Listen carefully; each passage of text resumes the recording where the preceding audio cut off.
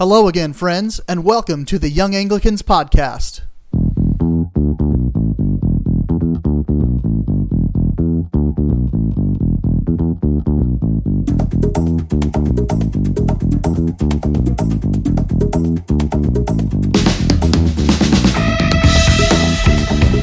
We're glad you could join us on what proves to be a special edition of the Young Anglicans Podcast today.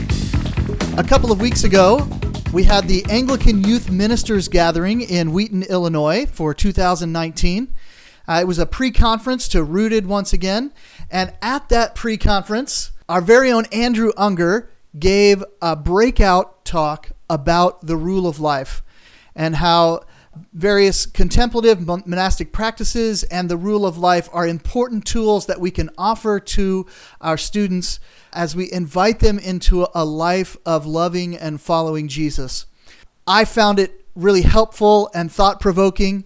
I look forward to maybe someday having more conversations with Andrew about this subject. But anyway, I'm going to step aside now and press play on that particular recording of Andrew giving that breakout. He does make a reference to a few of the other talks we heard in that time. I don't think it really affects anything, so you can just kind of let that go, but you may hear him refer to some of those. But I hope you find it as helpful as I did. And so, without further delay, here's Andrew. Well, talking about the difference between theory and practice is actually a really good segue into this rule of life breakout. As a short introduction, my name is Andrew Unger. I'm the youth pastor at All Souls, where we celebrated Eucharist last night. I've been there for 12 years. I started as a part-time youth pastor, fresh out of college, and that's grown into a full-time position. I got named the associate rector, which gave me no extra duties, but it did give me a title, so that was nice. So I'm associate rector and pastor to youth. I felt a call to youth ministry or to ministry in general at a Baptist convention in the summer before 10th grade, and I'm one of those awful people who kind of was like, yeah, I know this is what I want to do, and I've been on that track ever since. My wife describes her call as a very different, more circuitous way. But I love youth ministry. I am begrudging the possibility that one day I might not be able to do it, but I love youth ministry. I love youth ministry ideas, and I really love youth ministry like concepts and thinking big thoughts about it, which is why I have this rule of life discussion. I'll also throw in a caveat. I am occasionally prone to hyperbole and to overstate my case. So if there's a good chance I'm probably either in my actual text of what I'm saying or as an ad lib might say something and push too far against some other things.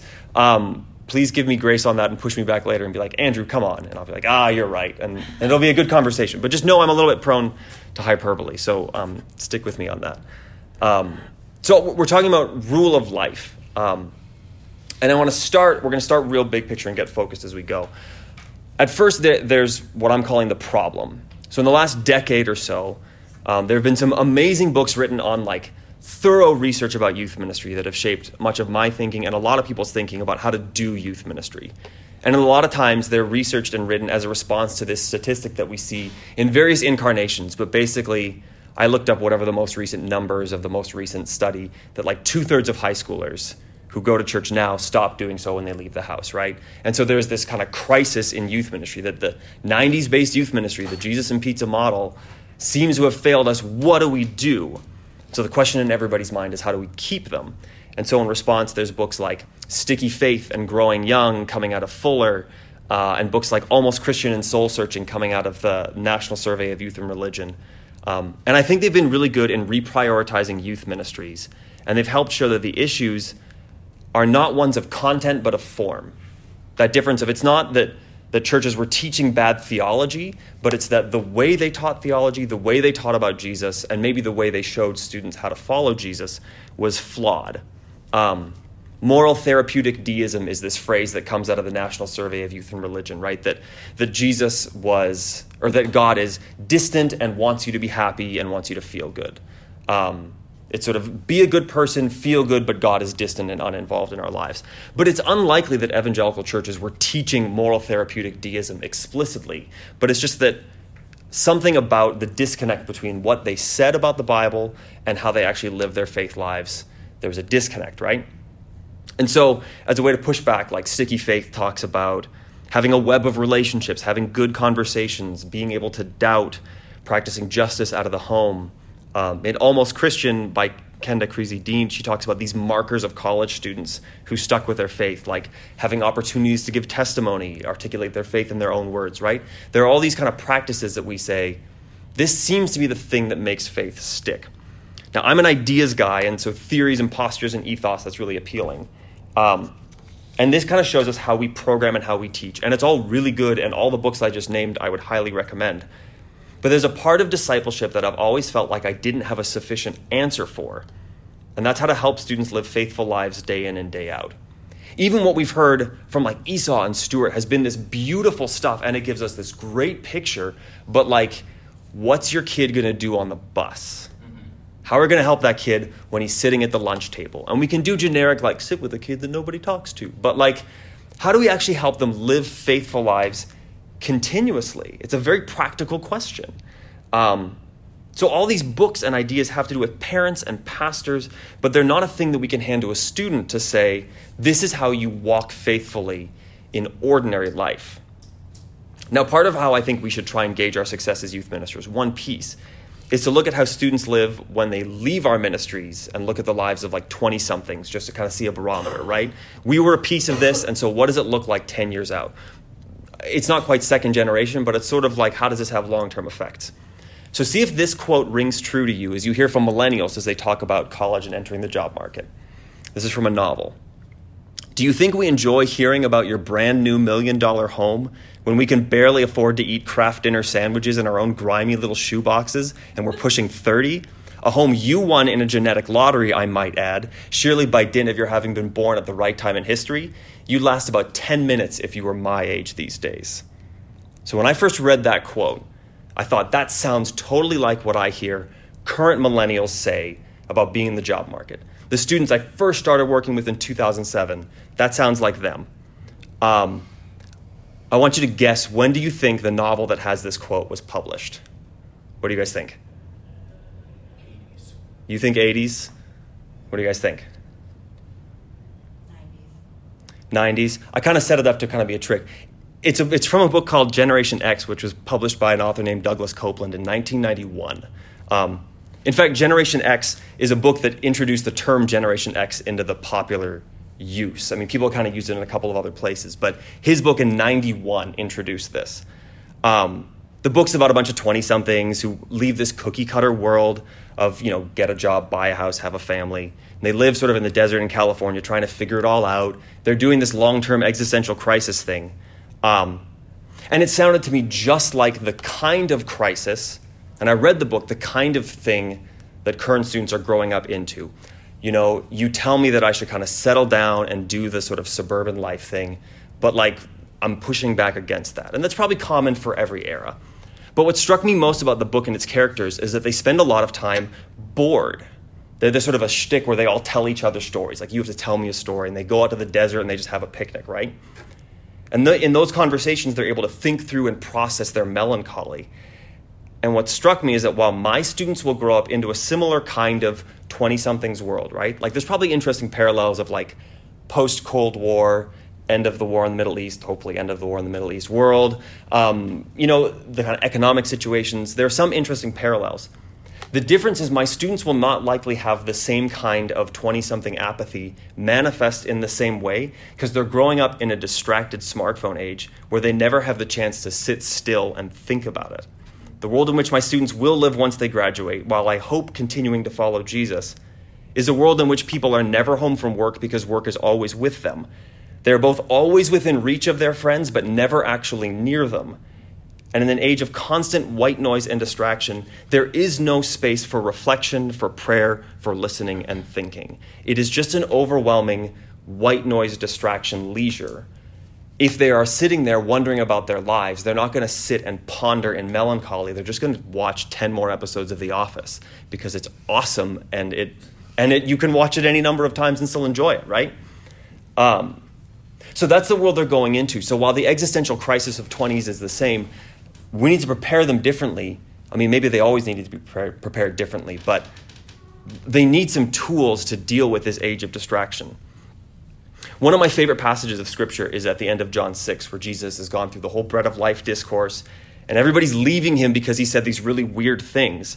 And his disciples are like, this is really hard. And Jesus says, are you going to leave me too? And then Peter has this incredible statement of faith, right? To whom shall we go? You have the words of eternal life, and we've believed and have come to know that you are the Holy One of God. Peter's statement isn't one of theological understanding. He has no Eucharistic theology at the end of John 6. We're Anglicans. We believe that's Eucharistic theology there. But it's his understanding of an experience and trust as Jesus as Messiah. And my concern is you never get a chance to experience Jesus if you never make space to hear his voice, if you don't have any practical ways to follow him in everyday life. Jamie Smith, sub-question. Who gets to call him Jamie Smith and who gets to call him James K.A. Smith? Because I feel like when I hear people call him Jamie Smith, I'm like, oh, you must know the guy. But then, anyways, Jamie Smith in You Are What You Love, which is this really foundational book for me, wrote this about the need to gain perspective. He said, it's like the opening parable of David Foster Wallace's Kenyon College commencement address. There are two young fish swimming along, and they happen to meet an older fish swimming the other way, who nods at them and says, morning, boys, how's the water? And the two young fish swim on for a bit, and then eventually one of them looks over at the other and says, what the hell is water?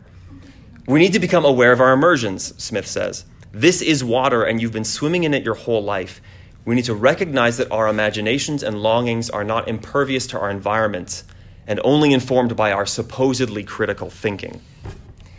So Smith's book has been really big for me as I begin to prioritize the very concrete and ordinary habits of my own spiritual life, and then imagine what kind of good they can do for students in their spiritual lives. We need to identify the water we're swimming in and to think about how those assumptions affect our picture of what is good and beautiful and true, and hold that up to the light of the Gospels. So my answer to this distracted white noise world that our students are growing in is a rule of life, which today I'm going to define as spiritually informed practices and habits that form us into the likeness of Christ. Okay, here's my pitch for why a rule of life can be such a helpful part of both your spiritual lives, because let's be honest, we also are constantly distracted with our smartphones and checking Twitter when we're in the line at the bank. If we actually go to physical banks anymore. So it's in ordinary, contemplative, and sometimes disruptive practices that we're able to step out of the well-worn grooves of ease and leisure and entertainment that our whole society is built upon, smartphones and not, and instead live lives that free us to love God and love others. Now, I think the ordinary part is actually really, really helpful in crafting this rule. Here's Smith again on intentionality. So too often we look for the Spirit in the extraordinary when God has promised to be present in the ordinary. We look for God in the fresh and novel as if his grace were always an event, when he has promised that his Spirit faithfully attends the ordinary means of grace in the Word at the table. We keep looking for God in the new as if grace were always bound up with the next big thing, but Jesus encouraged us to look for God in a simple, regular meal. And here's Tish Harrison Warren, who wrote Liturgy of the Ordinary, a fellow ACNA priest, which fleshed out a lot of Smith's ideas in real life. And she said this: a sign hangs on the wall in a new monastic Christian community house. Everyone wants a revolution. No one wants to do the dishes. I was and remain a Christian who longs for revolution, for things to be made new and whole in beautiful and big ways. But what I am slowly seeing is that you can't get to the revolution without learning to do the dishes. The kind of spiritual life and disciplines needed to sustain, emphasis mine, the Christian life are quiet, repetitive, and ordinary. I often want to skip the boring daily stuff to get the thrill of an edgy faith. But it's in the dailiness of the Christian faith, the making the bed, the doing the dishes, the praying for our enemies, the reading the Bible, the quiet, the small, that God's transformation takes root and grows. We look at faith in small moments, spiritual formation in its molecular form, not because this is all that matters, but because the only life any of us live is in daily pedestrian humanity. Now, reading her book was huge for me because this idea that, you don't have a fun life, you don't have a big life, you have a few big moments and, drudgery forever. Every morning when I get up, and I have a few things that I have to get done every morning. I get my boys downstairs, get them to breakfast. I got to make sure there's coffee made, and I got to empty the dishwasher. And emptying the dishwasher is by far my least favorite task in the whole world. I worked in high school and college some food service jobs, and I found them so soul-crushing because every day when you close, you've got to clean everything. And every day, it's like, and then you're like trying to clean a little bit early, and then like stuff gets messy again. And it felt like Sisyphus pushing that rock up the hill every single day. I cannot take food service. And I told my wife, like, and now I'm emptying the dishwasher every single morning. Like, I am back here for the rest of my life. And I tell myself in those mornings, I actually like remind myself, Ecclesiastes, like, take enjoyment in your toil because eventually you die. And that sounds terrible, but that's the actual lives we live. And if we prepare our students for only big, extraordinary things, don't get me wrong, that has to be our vision. That has to be the thing that ignites their imaginations. But every day they're going to have to empty a dishwasher. And every day they're going to have to do something boring and terrible because that's what life is like. And we live in a unique age when we're able to kind of entertain ourselves to make us think that life is fun. And if we allow our students to be catechized into leisure as the highest good, there is no space for God to enter into quiet moments. If we make spiritual formations all about big, fancy mountaintop experiences, which often can only happen when we create them at youth group and at church, we aren't giving our students tools by which they can become more holy the rest of the week. We're enslaving them to get their spiritual high from us. We become spiritual drug dealers.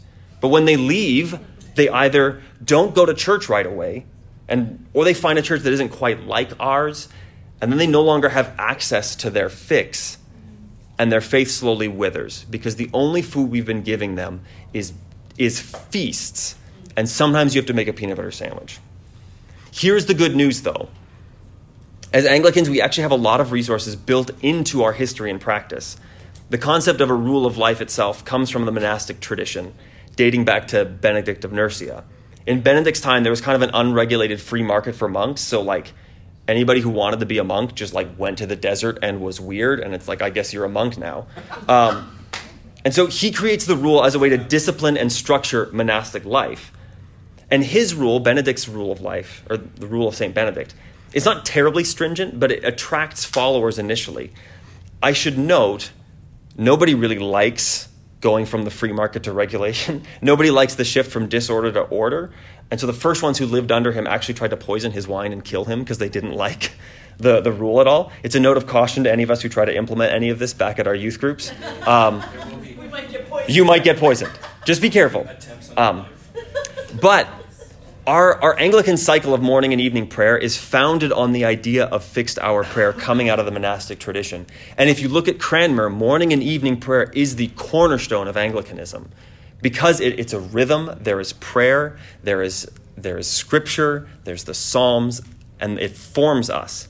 In fact, I think many of us who love the Anglican way, we know this idea that habits can shape and form us. This shouldn't be new to us, especially if we came out of a non-liturgical tradition. I know for me, what drew me out of that free church tradition into Anglicanism was the way that the liturgy and the church calendar and the collects and the lectionary all help form me slowly and subconsciously in ways that I wouldn't be able to do on my own, or that I wouldn't choose to do on my own. The ruleness of a rule does some work as well. That's the third use of the law, right? It does some good work in our lives. If we didn't have to do every single piece of the liturgy every week, if we got to opt out, we might opt out of some of them. I once had Alan Jacobs, who's a professor currently at Baylor, who taught for a number of years, though, at Wheaton, and he was at All Souls. And I had him speak to our confirmation class about why he was Anglican. We sort of went through the 1662 Catechism, went over some things, but I wanted to give them a pitch like, okay, you're being confirmed into Christ Church, but let's try and convince you that Anglicanism is a helpful thing. And so he told his story. And his story was that he was attending typical evangelical low church settings for a while, but he couldn't bring himself to feel all the feelings he was supposed to feel at any given moment. He couldn't be excited enough in worship when everyone was excited. He couldn't feel what the emotional shape of that liturgy was asking him to do. And so he said, in the Anglican service, it made him do all the things he needed to do: confess, hear forgiveness, say the creed, read the Psalms, whether he felt like it or not. That fact is what dragged me through a several-month season of doubt, where I was a priest and I had a kid and I'm reading from the Jesus Storybook Bible, and you sort of finish reading, and in your head you're like, or maybe none of this is true, but I got to read this to you anyways because you're 2 and I got to tell you about this stuff. And then you go up front, and thank God that we disagreed with the Donatists and my sacraments are still valid despite my doubt. I'm sitting there proclaiming things about truth and what's happening at the table, and I'm like, I don't know about any of this. But I sat there and I said the creed I didn't expect to be emotional about this. I sat there and I said the creed with other people, and the church dragged me through it. And other people dragged me through it when I couldn't have done that. I couldn't have gone to church and said the Psalms and said the creed on my own. But the church dragged me through it. And if we tell our students, you've got to feel it every time, they're going to hit a point where they can't, and they need the church to drag them through it. Sorry, that was unanticipated for me. That's what happens when I ad-lib and then I talk about myself. Spirit starts to do something. Man, dang it, Spirit, we have a liturgy. There are rules. Rowan Williams apparently, this is all anecdotal. I tried to find the quote and I couldn't find it. But apparently he compared praying the daily office to transportation. That some days it's like a beautiful drive in the country where you're seeing all these incredible things and enjoying yourself. And sometimes it's like getting on a crowded subway and you're smashed in next to people. And before you know it, you're at your destination. And he said that's what the daily offices are like. Sometimes you just need routine to say whether or not I feel particularly warm and fuzzy afterwards. I just got to get where I need to go, and this is going to take me there. I think that's why we need to offer our students more than just quiet time as a tool for daily devotion and formation. Because that's the rule of life that I grew up with, right? Have your devos, have your moment. And usually it's an Instagrammable moment, better if it's like at sunrise. Once you get in your 20s in college, like I got my coffee and I'm having my time with Jesus and I'm journaling and it's great. And that is all really, really, really good. Like we wouldn't say like, don't journal and have a sweet time with Jesus. But if the only vision for spiritual formation, if our understanding of following Jesus that we hand to our students is just the country drive, they have no idea what's going on when they're riding the subway. And they'll think that praying and reading scripture in a way that doesn't immediately seem effective must not be effective. This is the value of the rule that says you don't just do things when you feel like it, you do things every day no matter what, and you're going to get to see the effects in hindsight, probably not in real time. At our Diocese of Quincy clergy retreat this last year, Chip Edgar, who's from Diocese of the Carolinas, he's the dean of their cathedral in Columbia, was talking about testimony and just sort of writing your story. And he sort of said the conversionists have stolen testimony about just conversion, but testimony is just telling God's work in our lives. And he said there's so many moments in your life that you think are big moments, and they're not. And there's so many small moments that end up changing your whole life, and you would have never known it in the moment. And the only way for you to know which are which is in hindsight.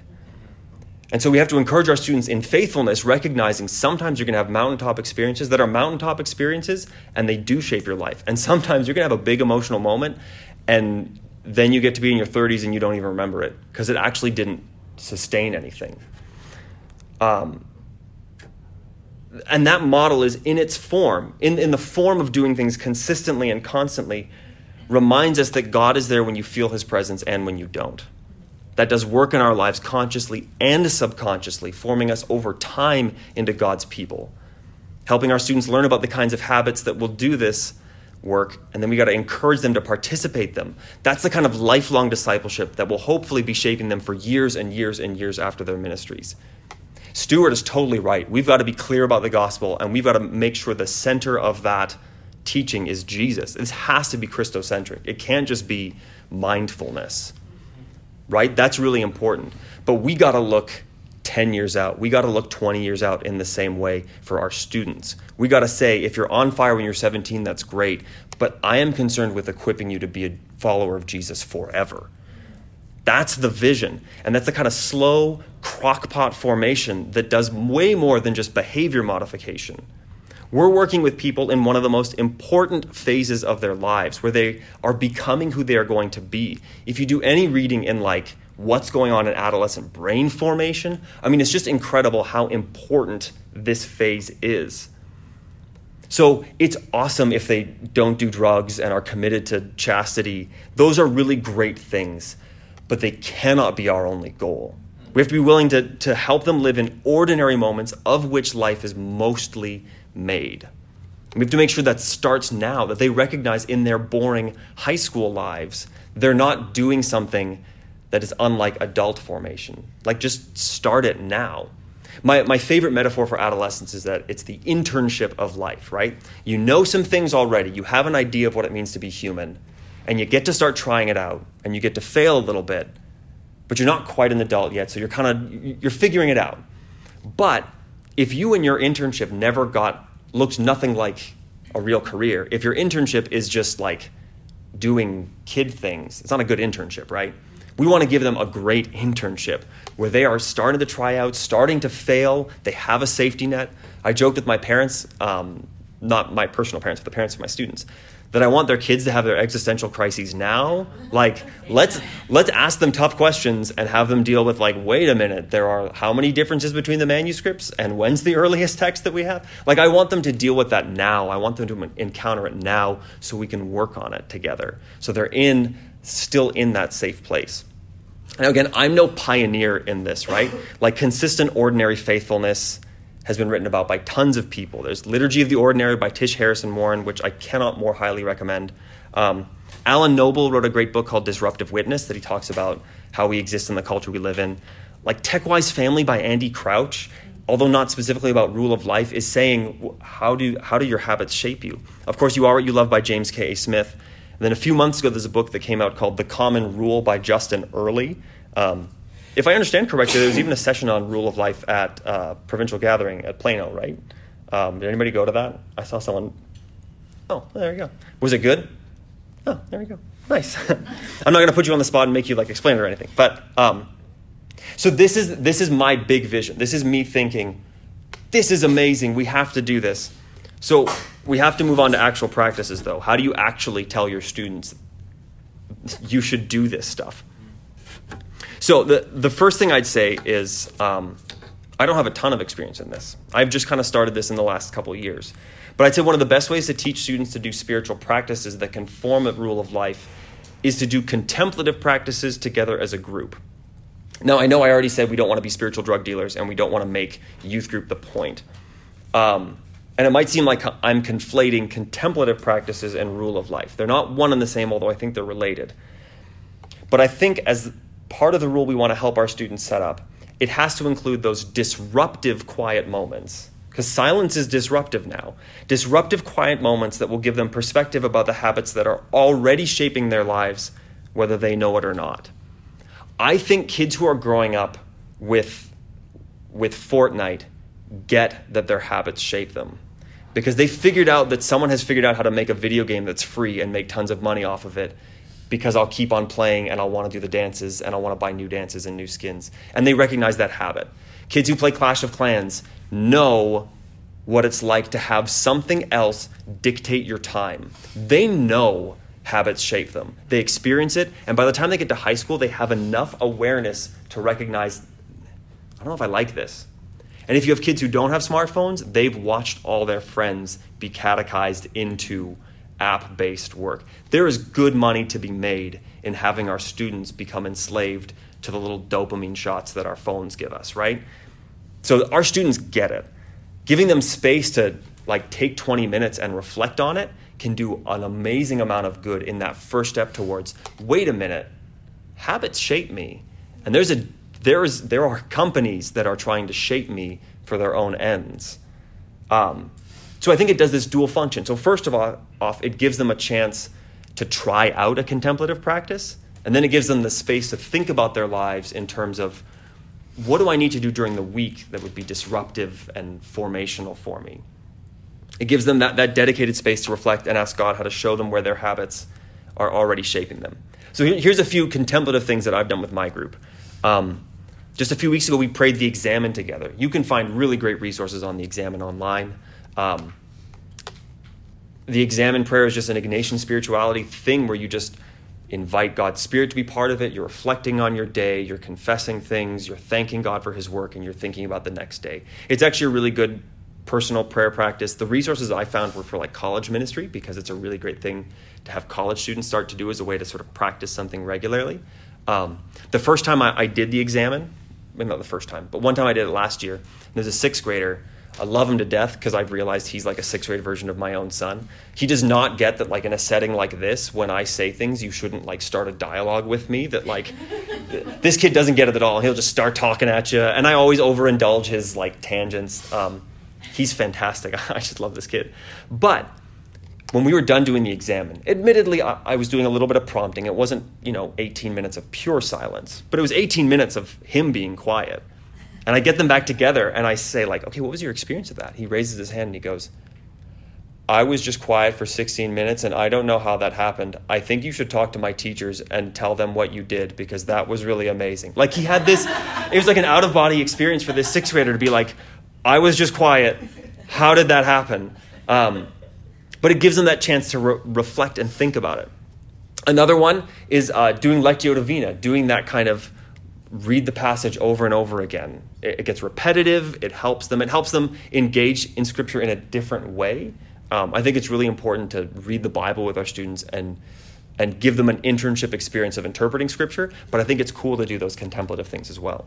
I've done a prayer labyrinth through the nave at All Souls, where I just, it takes me like half an hour to put all the tape down, but I put a little tape thing, and I go like through all the pews, in front of the altar rail, then like around the altar, then back by the cross, through all the pews, and back. And for some of my students, they've never stepped on that red carpet by the altar before. And they've never stepped up in the chancel or the choir or whatever it is up there, like by the cross. Like, the first time they're like, I don't know if I can step here. And I'm like, yeah, step into that. If you feel weird about this, that's fine. But then I just have them walk. I've had them do that like before Lent, like to say, we're just going to walk this for 20 minutes and take some time and ask God what you should give up for Lent. I did it once to try and encourage them to pick a rule of life. But that prayer labyrinth, it's space to do some contemplation. You're walking, so you've got a bit of movement. For squirrely middle school kids, it's sometimes helpful to not just sit and think, but to be able to kind of mosey around. We've done like artwork reflection or looking at icons where we're just sort of setting them all up. There's a fantastic website called the Visual Commentary on Scripture. I think it's called like thevcs.org. Look up Visual Commentary on Scripture. It's these people in England. It's like connected with like some museum in England. And it basically their plan is to go through all of Scripture, and every passage has 3 works of art that are related to that text. There is commentary on each of the pieces of art from like art historians, and then another longer piece on like all 3 kind of put together. It is an incredible resource if you want to do art. Yeah. What was the name? The Visual Commentary on Scripture. It's terrific, and it's thoughtful, written stuff. And it's like curious stuff as well. It's not just like a whole bunch of like, Renaissance painting. There was one in Philippians the passage was talking about, might have been like Philippians 2:5-11. And one of the pieces of art was a poster for a prayer meeting that was taking place in East Berlin before the wall fell down. And so it's just a sign saying like, we're going to gather and pray for Germany. And it was like 3 months before the wall fell too. And so it's this thing about like, what does it mean that Jesus is king, and looking at this prayer meeting and people who are living into it. That kind of stuff, students can have incredible insights, especially if your kids are going through like Catechesis of the Good Shepherd, Godly Play, Young Children in Worship. If they're doing that in their children's ministries, they have an imagination. And so they see artwork and they're able to stop and think about it. And you can talk about art as like a conversation piece. The artist is saying something. What do you think about it? Why are they saying that? It's a little bit looser, but it invites them to participate. So all these things give them space for contemplation. They give them interesting ways to think about art. But they require structure. I typically have music playing in the background rather than complete silence. My students ask for that. Being from the era I am, it's just a healthy, Sufjan Stevens mix that just plays. I once noticed that like I was sitting in our nave with like some candles lit, Sufjan playing in the background, just looking at art, and I was like, I and the emergent church that Moody warned me about when I was at Moody Bible Institute.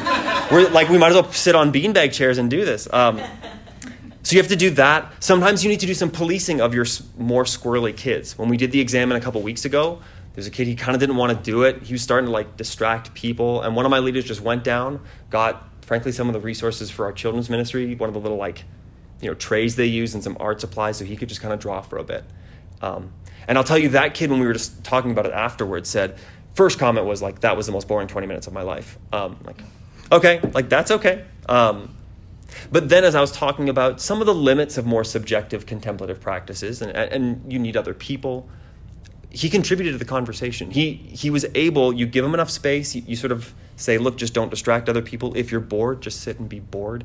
I mean, neurologists are pointing out that our kids could just be bored sometimes, and that would be super good for them. If our youth groups were spaces for teenagers to be bored for 2 hours a week, that actually wouldn't be bad for them. Just take away their phones ahead of time and let their brains just sit. It just, in a very physical mental health sense, it would be really good for them. It is worth it to break them out of that noise of life. You can do a trial run of morning and evening prayer with them so it starts to feel familiar. Have them walk through it.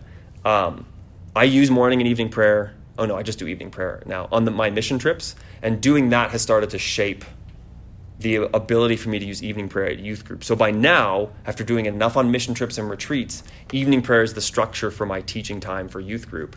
And my kids, they get it, they know it. If a new kid comes, they're a little bit lost, but there's enough of a momentum that they can kind of jump in. You can print out little morning and evening prayer booklets that they can use at home and cut out all the extra bits. The ACNA prayer book has Word file versions of the prayer book. So you don't need to sit there and type it all out for yourself. Just put it in there, cut out all the optional stuff so they have just what they need, and you can hand that to them. You can easily print them out. Drew Hill from wherever he's from, South Carolina? Greensboro, North Carolina. Sorry, I do not want to mix up the Carolinas. But he said once he did Amazon self-publishing to make a summer prayer book for his students. And Amazon, you can self-publish things for $3 a book or something. I mean, if you do it yourself, it's pretty easy because you're not paying someone to do the typesetting. You just send them a PDF and say, send me a bunch of books. So he did that. That's an easy way to hand something to them, and they can say, look, I know. I grab this book. I read these things. When it says read a scripture reading, I know what scripture reading I'm going to read. And it's a way to hand them a tool that they can use in an ordinary way. You can encourage them to start really small. I just started reading, to my shame, Scott McKnight's book, Jesus Creed, which everybody's loved. The newest version has 2 different prefaces that are extra because of how popular it's been and how many times he's had to republish. But he has a sort of rule of life that he introduced where he says Jesus' summary of the commandments kind of in the way that the Shema function. That's his whole point, right? That Jesus redoes the Shema, adds from Leviticus, love your neighbor as yourself. And so he almost treats it like a breath prayer, it seems like. That he does this I say it every morning, but then whenever I think of it, I say, first commandment is this, love the Lord your God with all your heart, soul, mind, strength. Second is this, love your neighbor as yourself. No other commandment greater than these. And he says that to himself, and he says it shapes you. And it does. I mean, think if in a down moment, instead of grabbing your phone, you reminded yourself that I am to love God and love my neighbor. And that's who I am, and that's a summary of what it means to follow God. We want our students to think about Jesus during the day, but imagine if we handed them an actual breath prayer, an actual thing that they could say all the time. Suddenly, they can have an experience of following Jesus, and God breaks into their ordinary lives in ordinary ways. And suddenly, when they go to college and someone brings up the problem of evil and how can a good God cause disaster, they can say, I don't know, but I've been following Jesus and he's been good. What a difference that can make. So once you've given them the experience in these kinds of contemplative practices, and maybe you've handed them tools, I think it's helpful to spend an evening, talk about a rule of life, and help them think through one. I have gotten better at helping them do this over time, so learn from my mistakes. The very first time I just said, I kind of talked about the Benedictine stuff, I talked about rule of life, so I said, come up with your own rule of life. What should you be doing? They had a little bit of difficulty coming up with a rule of life out of nowhere, right? That's kind of difficult. So the next time I gave them 4 categories. I said, okay, think of things to do for each of these. When and how are you going to read your Bible every day? When and how are you going to pray every day? What is one thing you need to try and refrain from, and what's one thing you need to try and do more of? Right? Like these are just simple, like, here's 4 things, do one of each of these. And that structure helped. But this last Sunday, I tried something that I think will be even more effective. Fingers crossed. We'll find out in 10 years. So I presented it this way, and I used the list from a book I mentioned earlier, Justin Earley's The Common Rule. I think his website's thecommonrule.org. Does that sound right, Taylor? You said you had been there. You can look it up, just published by IVP. He puts 8 practices as his like contemporary 21st century rule of life. 4 daily, 4 weekly. He has like a little like grid, like some are going away from people, some are going towards people. It's a whole like fancy category. But his daily practices are turn off your phone for an hour a day. And he's like a mergers and acquisitions lawyer, and he's like, look, from 5 to 6, you just can't get a hold of me. Andy Crouch, allegedly, when he goes on vacation, sets an autoresponder for his emails that says, when I get this email, my email will delete it. I will never see this email. Email me again in 2 weeks, because like truly, you have sent this to the garbage heap. I will never, ever see this email. Now, he's Andy Crouch, and he can get away with that, right? Right? Like, Andy Crouch's intern can't get away with that. I mean, maybe because they work for Andy Crouch. But, like, there is something about saying, I'm inaccessible. Anyways, so turn your phone off for an hour a day. Where am I here? Pray kneeling 3 times a day. He said that shapes you. Kneel, feel your knees against the hard ground. Eat 1 meal a day with other people. And there's tons of stuff that's been written about the value of table and fellowship. And scripture before screens. Read from your Bible before you look at your phone. And he talks a lot about how what we do first shapes our day. I will say personally, that's one that I've incorporated that has been a huge game changer for me. I am addicted to the drama of what's going on in our world, and I love to just like scroll through Twitter and see what terrible thing is happening now. I am, in a very vicious way, this is a confession, I am bad about that. And it does shape your day. When you wake up and you grab your phone, and the first thing you do is like, who can I be angry about now that I don't see in real life? Like, what distant person that I don't have to treat like a human can I be angry about right now? It has made, and the other thing is, like, sometimes I'm up before my kids so I can read in bed, but sometimes, like, I got to do the dishes and breakfast before I can even get to that. And then I have, like, a whole half hour before I even get to my phone. Man, that's a game changer. But I will be honest, it's a game changer in hindsight. Every day is not a magical moment, but I can tell looking back how it's shaped my days. Okay, so those are his 4 daily. Phone off an hour, pray kneeling 3 times, eat 1 meal a day with others, read scripture before turning on your phone. His 4 weekly practices are Sabbath, fasting from something for 24 hours a day or a week. He does like a Thursday night to Friday night thing. I think that's actually a nice helper to not do like Friday midnight to midnight. He says curating media consumption to 4 hours a week.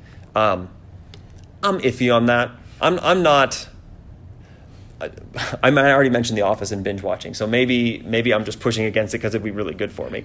I think some of the pushback against media consumption is too myopic. Oftentimes those same people are fine with books of any variety and any quantity, as if I recognize different parts of the brain. I don't know. I'm iffy on the curating media thing. Being thoughtful of it, though, that would be a good thing. And his last weekly one is talking to a friend for an hour every week. Having a conversation where you have to reveal some of yourself. Now, these make a little more sense for adults, because some of them, I mean, eating a meal with other people just happens at school all the time. Any of our kids who are in families probably have a family meal at some point. But as a starting point, they're really good. So on Sunday, I asked my students, think about which practices would be the most disruptive to your lives and which ones might do the most good. Sometimes they're one and the same, sometimes they're not. But I said, like, just take a few moments, think about how your days function and which ones are going to jar you out of the water you're swimming in. But then in addition to all these, I asked them all to commit to weekly fasting and kneeling prayer. You can see I'm apparently become a good high church person. I didn't include Bible reading as one of my required ones. Fasting and prayer, whatever, you'll get your Bible later. I don't actually mean that.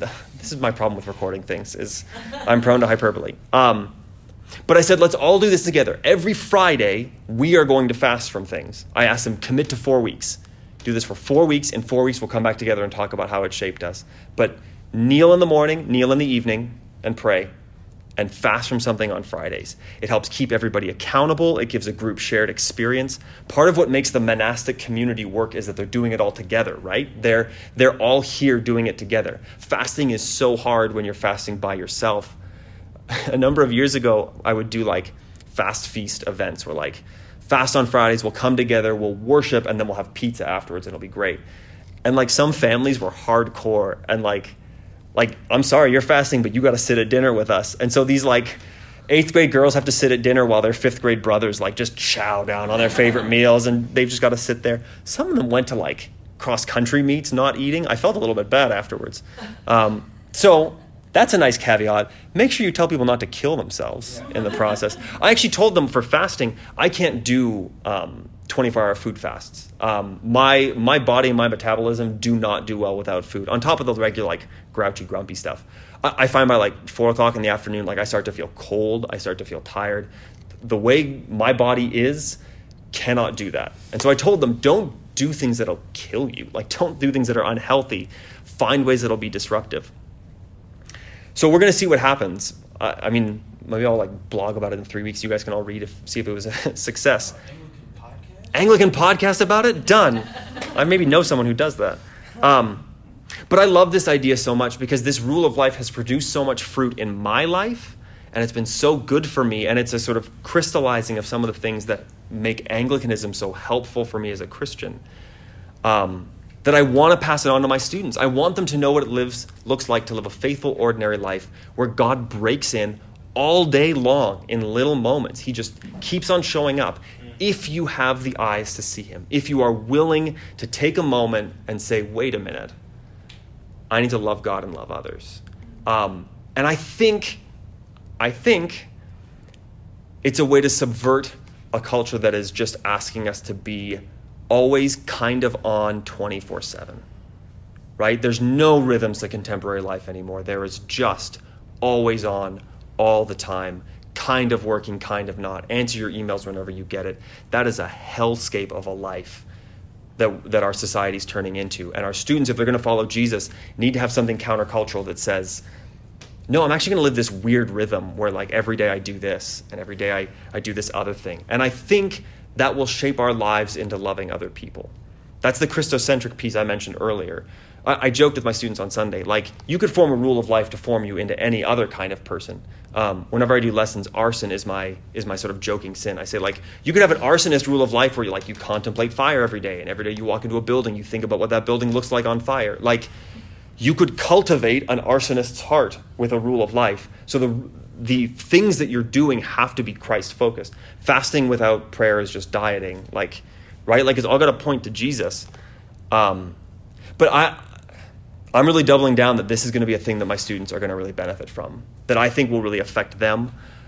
I think we've got 2,000 years of history on our side on this idea. I think we've got the Anglican Church that many of us came to from a sort of always on, always happy evangelicalism. And we said, no, I need some space for Lent in my life. I need some space to be sad and to read the Psalms and hear stuff that makes me uncomfortable. I need to kneel and confess every week and then hear that I'm forgiven and then receive grace at the table. These are rhythms. These are physical, tangible practices. And we need to hand them to students to do at home too. And I think a rule of life does that. I think as Anglicans, we already know that habits form and shape us, and that a rule of life just sort of helps them do that in their everyday lives. So that's my pitch. That's rule of life. And there you have it. Thank you so much, Andrew, for that excellent teaching.